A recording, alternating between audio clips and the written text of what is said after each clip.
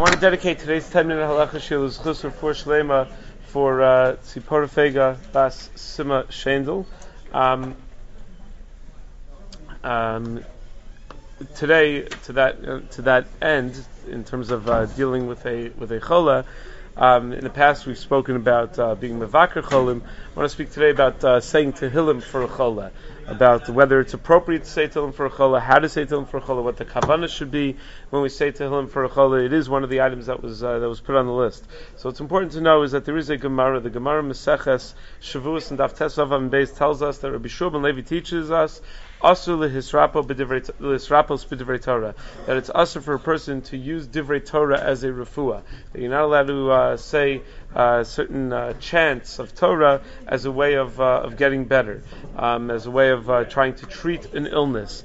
The pasuk in the Torah says in Devarim Perek Ches pasuk Gimel Tamim Tiyeh Im Hashem Elokecha, that when it comes to dealing with things like this, we always have to just simply follow the word of God, and the word of God means follow His mitzvos and follow what God wants from us. Rashi understands it means that we're not supposed to be choker achar hasidos. We're not supposed to try to figure out what the future will be. We just have to go and do our job right now. The Rashbam over there in Devarim writes that sometimes you might find that some of these things that are more mystical and that are not really in line with Tamim Tiyeh Hashem Elokecha, with fulfilling mitzvos, sometimes you might find that they'll work. Says the Rashbam, that's what we call the koach hatuma. That doesn't mean that it's appropriate. Not everything that works is appropriate to do. So even if someone says, "Well, I did this, this magic and that magic and whatever, and I did this avodah zarah and the avodah zarah worked for me," that doesn't necessarily mean that's what we call a nisayon. That's a Kodesh Baruch Hu putting tests in our way, in our path to make sure that those tests are for us to overcome and to be able to pass those tests and to be able to do what's really right. So what does this Gemara mean, that you're not allowed to use psukim to heal yourself? So the way the Gemara actually says, the Gemara right after it says that line, says lahagein shiny, that if it's there to protect you, not to heal, but to protect, that's okay. Ve'ela kiyamar asur di'ika maka. Idika maka asur v'sulo v'atnana loche shalamaka in lo chelik li'olam haba. The Gemara says, wait a second. If you have a wound and you're trying to heal it by whispering some psukim or saying some words over that wound, not only is it asur, you don't even have a chelik in olam haba. So the Gemara says, no, that's only if you also spit on it. You also do some sort of strange procedure with it. But if you just say the psukim, it's an issa d'oraisa, but it's not in lo chelik li'olam haba. So the way the Gemara seems to play out is that if a person is sick, they have a wound, and they use psukim to try to cure it, if along with those psukim they spit, they don't even have a chelik in olam haba. If they just use psukim straight, then they have a chelik in olam haba, but it's aser. But if it's to protect from future problems, lahagain, it's there for protection, then it's okay.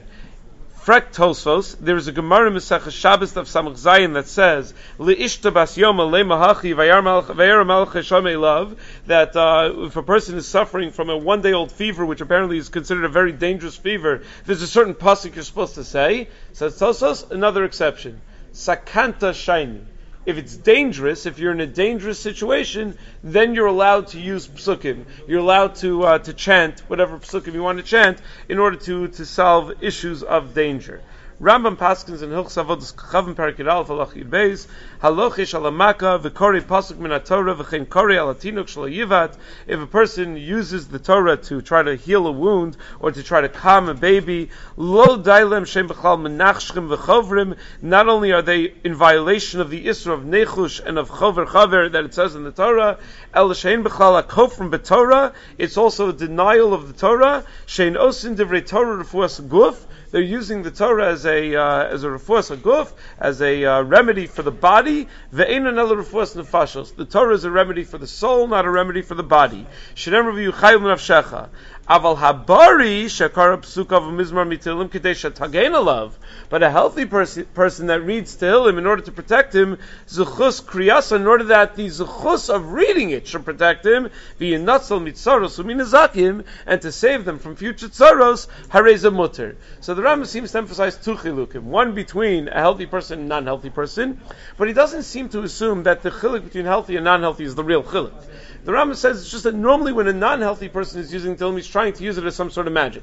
But a healthy person is just using it as a zechus, that this should be a great zechus, that I'm learning Tehillim, that I'm saying Tehillim, that I'm connecting to the Ribbon Shalom, and to use a zechus to try to protect you, that your zechus should protect you, that's good, that's appropriate, that's totally fine. So, l'chora, one could argue within the Rambam, that even if you're not healthy, but you have the proper attitude, that you're not just using the Tehillim as a way of curing yourself, you're using it as a zechus, that the zechus of these Tehillim, the zechus of coming closer to the Ribbon Shalom, that should help me. One could argue that l'chora should be mutter. Sefer HaChinuch is a very important line. Sefer HaChinuch mitzvah Tav Kuf Yud Beis writes that when it comes to saying Tehillim and psukim and things of that nature, he says, Eina davar chalila doma le'inyan chover chaver. It's not what the Torah talks about when it talks about the Isser. He says, when we say Tehillim, what's really going on is that the yesh bem devarim ya'oruru hanefesh hayodea osam. It's to awaken the soul that knows them, lachsos ba'Hashem ulahasam to connect to God and to put our trust in God, and to establish the fear of God in our hearts, and to rely on His kindness and His goodness. And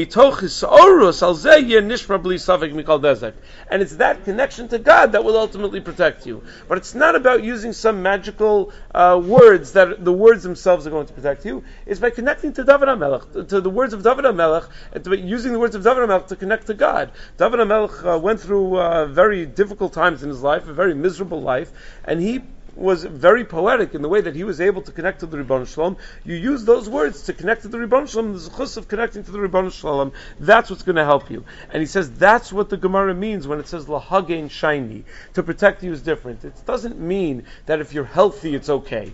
No, it means that if you have the healthy attitude, if it's there to protect you in terms of the zechus, as opposed to using it as a refuah, that's okay. And that's the proper attitude that a person should have when it comes to tefillin. In fact, the Meiri understands that even that Gemara Mesachah Shabbos that tells us that, if it's for sakana, it's okay. The Meiri understands differently. The Meiri says that even that Gemara in Shabbos that talks about when you have a fever, how you should say a pasuk about the sneh, about Hashem, how Hashem appeared to Moshe from the sneh. He says not just magic. He says you should learn that parsha.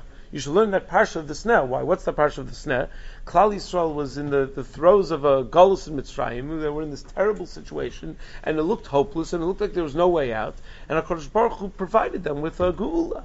So that's what you should internalize that message. That's all it means. Not that when you have this fever, that if you say this pasuk, magic, the fever will go away.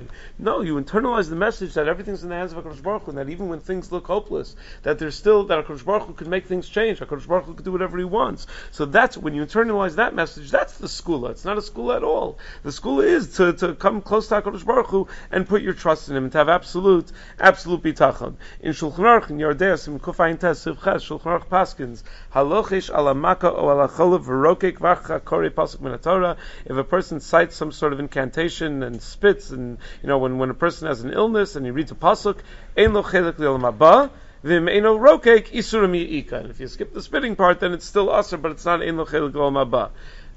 But says the Shulchan Aruch, paskining like Tosfos against the Meiri, v'im yesh bo sakanas nefashos hakol muter.